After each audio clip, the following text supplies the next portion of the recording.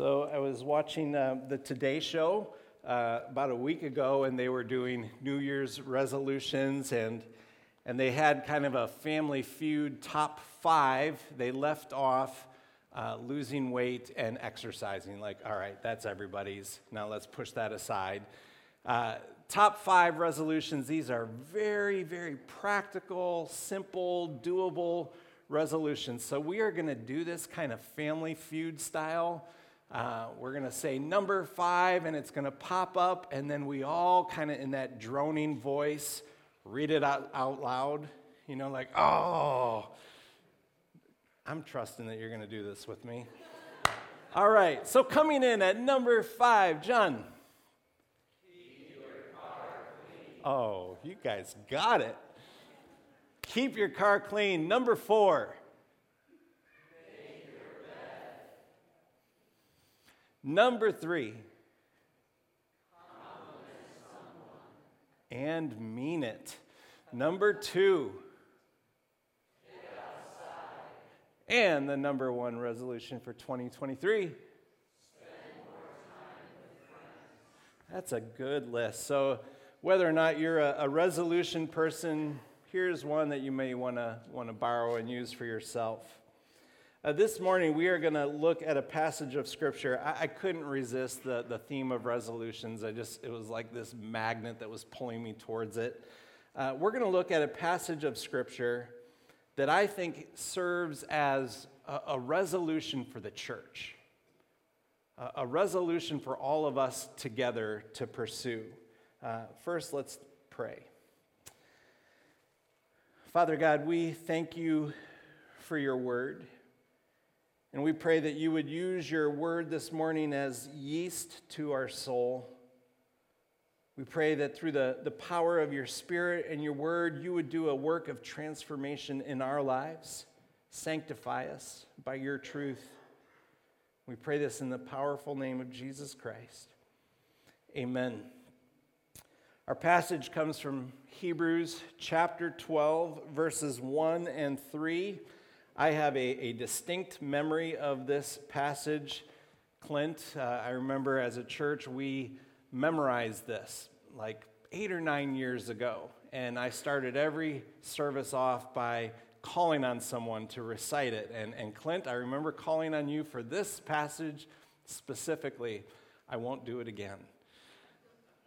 But that's one of those things, like memorization is one of the things that I try and make part of my spiritual exercise, my spiritual practice. But it's one of those things that if you stop, it goes away. And so it was kind of a reminder to me as we came back to this verse, like we need to continually keep these things in front of us. So here it is, Hebrews 12, 1 through 3. Therefore, since we are surrounded by such a great cloud of witnesses, let us, in parentheses, resolve to, let us throw off everything that hinders and the sin that so easily entangles, and let us run with perseverance the race marked out for us. Let us fix our eyes on Jesus, the author and perfecter of our faith, who for the joy set before him endured the cross, scorning its shame, and sat down at the right hand of the throne of God. Consider him who endured such opposition from sinful men, so that you will not grow weary and lose heart. So the image, the metaphor, the analogy that the author is giving is that of a stadium that is filled with people around kind of a track, a running track. And all those in this stadium are the people who have gone before us. People who have trusted in Jesus Christ, people who have finished the race, and who have now inherited their eternal reward. And now they are in heaven, kind of in this heavenly stadium that surrounds us. And they're looking down upon us, this great crowd of cheering spectators. Now, the reason Hebrews 12 begins with the word therefore is because in Hebrews 11, it lists a lot of who those people are. And a lot of these names are people that have instant name recognition. People like Noah. Noah's in the stadium right now looking down on us saying, go. Abraham, Sarah, Isaac, Jacob, Joseph, Moses, Joshua, and the list goes on and on. It's a long list, and included in that list is not just the people that we all instantly know, but there are people in the stadium that we have no idea who they are. But they're people just like us. People who ran their race, and when they were running the race, they had all kinds of challenges, things that confronted them, things that they had to overcome. And they persevered, and they crossed the finish line. And they are now in heaven enjoying their eternal reward, and they're cheering us on. They know the joy that is set before us because they've crossed the finish line. They've crossed the finish line. They know what is on the other side. They would say to us, if you could see what we see. Every earthly hardship, every bit of suffering, every trial, from their heavenly vantage point, is light and momentary. If they could cross the threshold from heaven and come down to us here on earth, there's no doubt that they would say, keep running. Don't quit. It is all so very worth it. It's almost like we have a heavenly home field advantage. We're in this stadium, and all of heaven is rooting us on. Now, we all know that there's other voices. There are some voices that are not as friendly. There is some opposition. There are voices that are working to discourage us. While there's all of these voices exhorting us, encouraging, there's also these voices that are trying to break us down, get us to give up. Just quit. Give in to your resignation and your cynicism. So part of our daily battle in 2023 is to decide which voice am I going to listen to? Because both are speaking. Got all of these voices saying, go, run, and then we've got these voices saying, it's not worth it. Just give up, quit, throw in the towel. Consider this, the day is going to come when, as we persevere and we cross that finish line, we're going to be part of that great cloud of witnesses. We're going to join that group that is looking down and cheering on the people who are alive, our descendants, those who are coming after us, and we're going to be cheering, go, run. But right now, we're in the race. We're the ones who have to run. I don't have a lot of experience with, I have no experience with competitive running. I have a little experience with running, no experience with competitive running. But what I do know, or at least what I think I know, is that running is a fairly solitary activity. Like, nobody can run for you. I've cheered from the bleachers, and I've said silly things like, run faster, Sam, as I stuff my mouth with popcorn. Like, all he has to do is, oh, why didn't I think of that? I'll run faster. People can cheer and encourage and clap, but nobody can run for you. With every single stride, there's something that has to happen in your brain that says, I'm going to take another stride, and another stride, and another stride. I have run on a treadmill now and then, and there always comes that point where it gets hard, where that battle is real, because on the treadmill there's this red button that says stop. And the battle is internal. It's like, I know all I have to do to make this pain go away is just reach down and push the stop button, and it's all over. But I don't want to push the stop button. I want to finish the workout. It's such a good metaphor for the Christian life. Jesus didn't come and say, I promise you an easy life. He doesn't invite us to take the path of least resistance. He calls us to do hard things. He is calling us in 2023 to do hard things. Things like this. Love your neighbor. Like practically. In 2023, make it a point to love your neighbor. I guarantee that's not always going to be easy. It's going to be inconvenient. How about this? Forgive one another. 2023, he's calling us to forgive one another. Serve. I came not to be served, but to serve. And now I call you to follow my example. Or this, be generous. Practice sacrificial generosity. Deny the lusts of your flesh.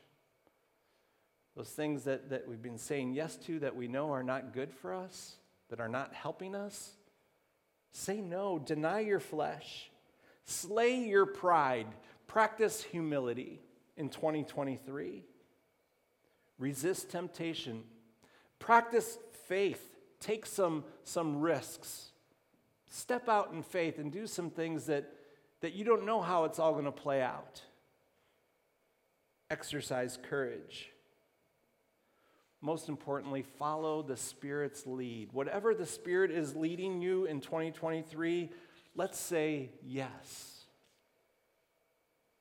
Now, there's this button that says stop.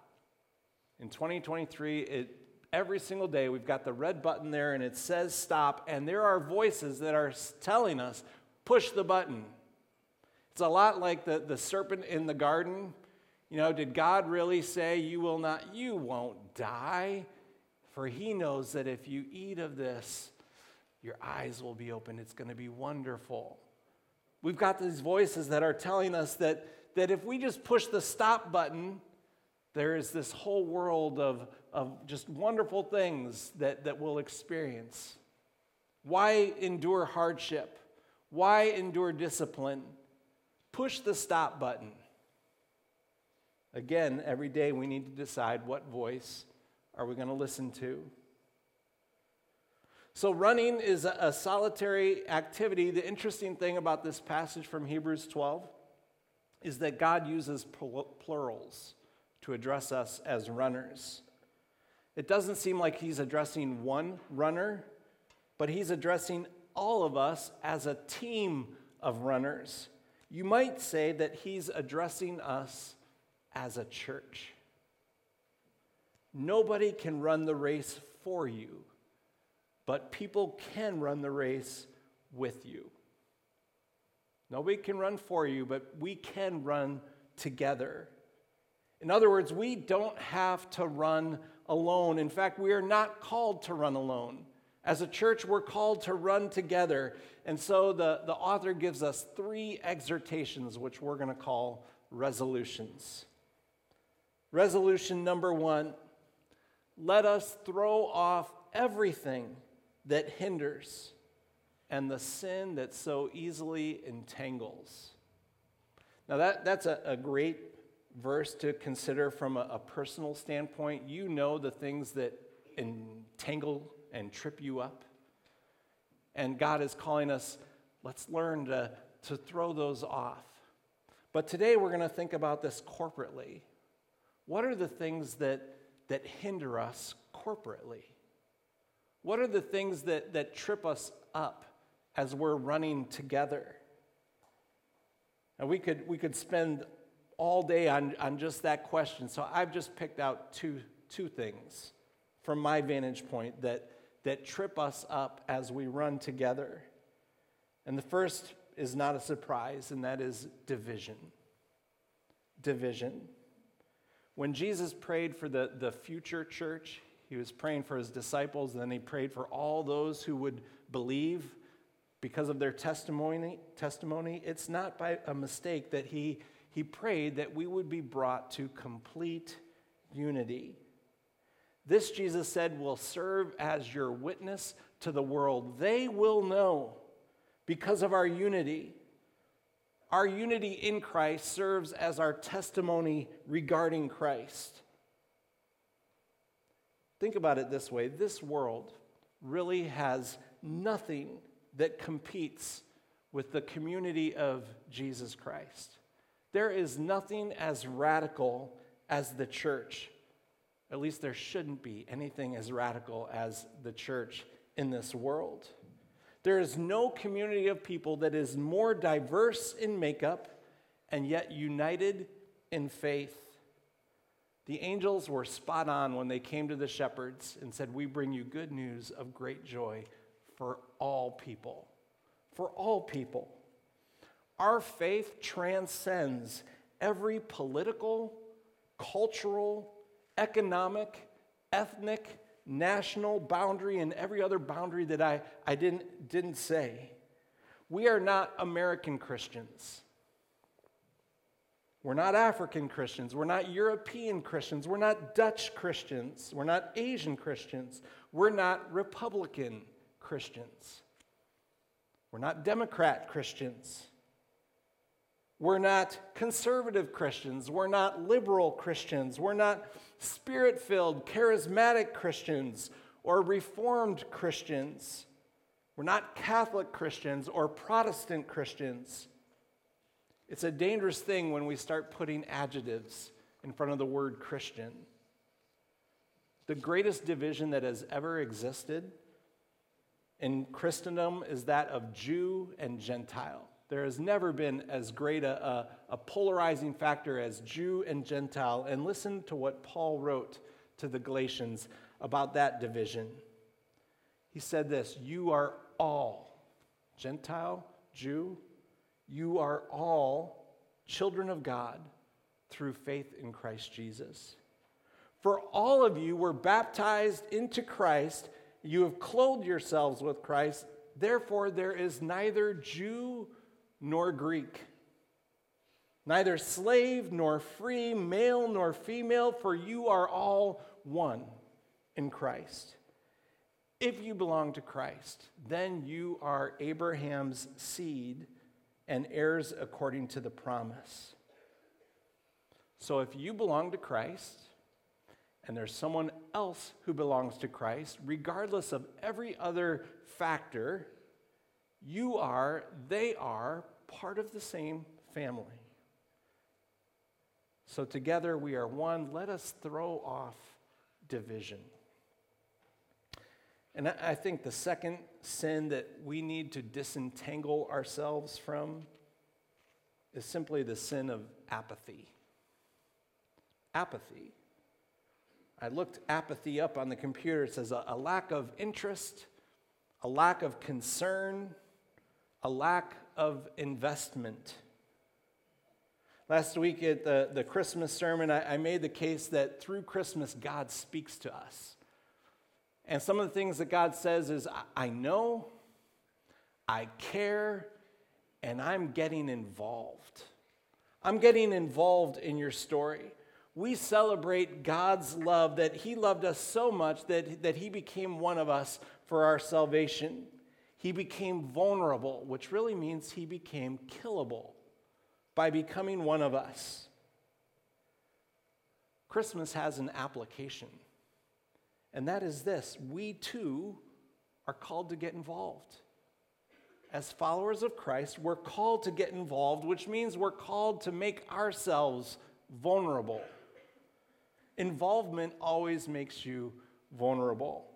If you want to get involved in a relationship, it makes you vulnerable. If you want to get involved in a business venture, it makes you vulnerable. If you want to get involved in having a family, raising children, it makes you vulnerable. We cannot be the church that God has called us to be by playing it safe from the sidelines. It requires us to get involved, which means we have to get vulnerable. We have a mission. The church has a mission. We have a specific mission. We say our mission here at Crossview is that one more person might come to know the saving love of Jesus. That is a mission that demands every single one of us get involved. to reach just one more person. How great would it be at the end of 2023 that there's a few people who are part of the family of God because we resisted apathy, we got involved, we loved our neighbor, and God used that to bring one more person into the family of God. Resolution number 2. Let us run with perseverance the race marked out for us. Every single one of us has a unique race to run. This is where the analogy breaks down, and the track, it's an oval, and everyone just runs the same course. But as we run the race, our race is unique. Individually, it's unique. God has made us unique. We have different giftings, different abilities, different families, different friendships, different opportunities, different challenges. We're not called to run someone else's race. We're called to run our race, the race that is marked out for us. And the same is true of us as a church. We have a race that is specifically marked out for us, for Crossview Church. Every church is unique. Our context is unique. The makeup of our church is unique. The way God has chosen to use us is unique. So historically, our church has been one that is community-minded. Our church has been one that is family-friendly with a special investment in children and youth. That's not all we are, but it's a significant part of who we are. This is the race that God seems to have laid out for us. And there's that red button that says stop. And it's just so easy to push that stop button and let apathy take over. Running is not easy. We get tired. We do grow weary. We want to quit. And so let's resolve together in 2023 not to quit. Let's keep running the race that God has marked out for us. Resolution number 3, and the most important of them all. Let us fix our eyes on Jesus. We are not called to run like a man running aimlessly. We're not called to box like a man beating the air. And we're not called to make it up as we go. We fix our gaze on Jesus. We seek Jesus. We worship Jesus. We imitate Jesus. We walk in his footsteps. We rest in his shadow. We are filled with his Spirit. The greatest compliment someone could ever give us as a church is that we are preoccupied with Jesus. I said earlier that nobody can run the race for us, and I don't think that's entirely true, because it's exactly what Jesus has done. He has run the race for us.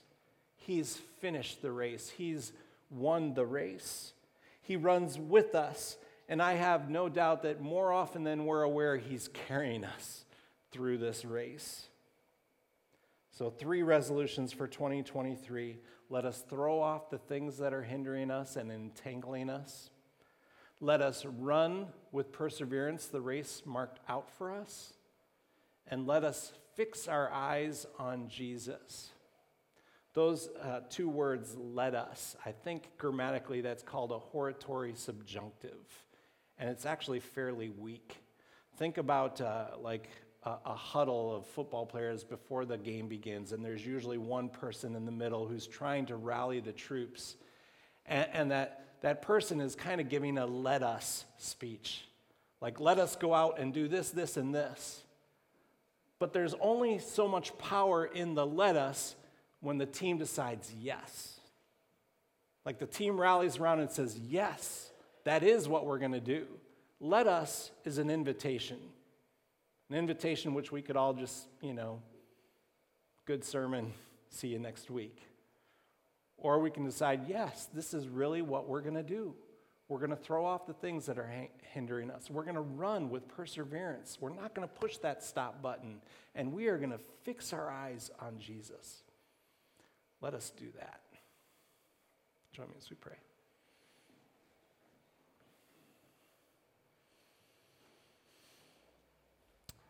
Father God, we thank you that you have run this race and that you can identify with us in every way. Lord, you know the temptations that we are up against. You know the sins that so easily get us tripped up, and you know the temptation we have to push the stop button.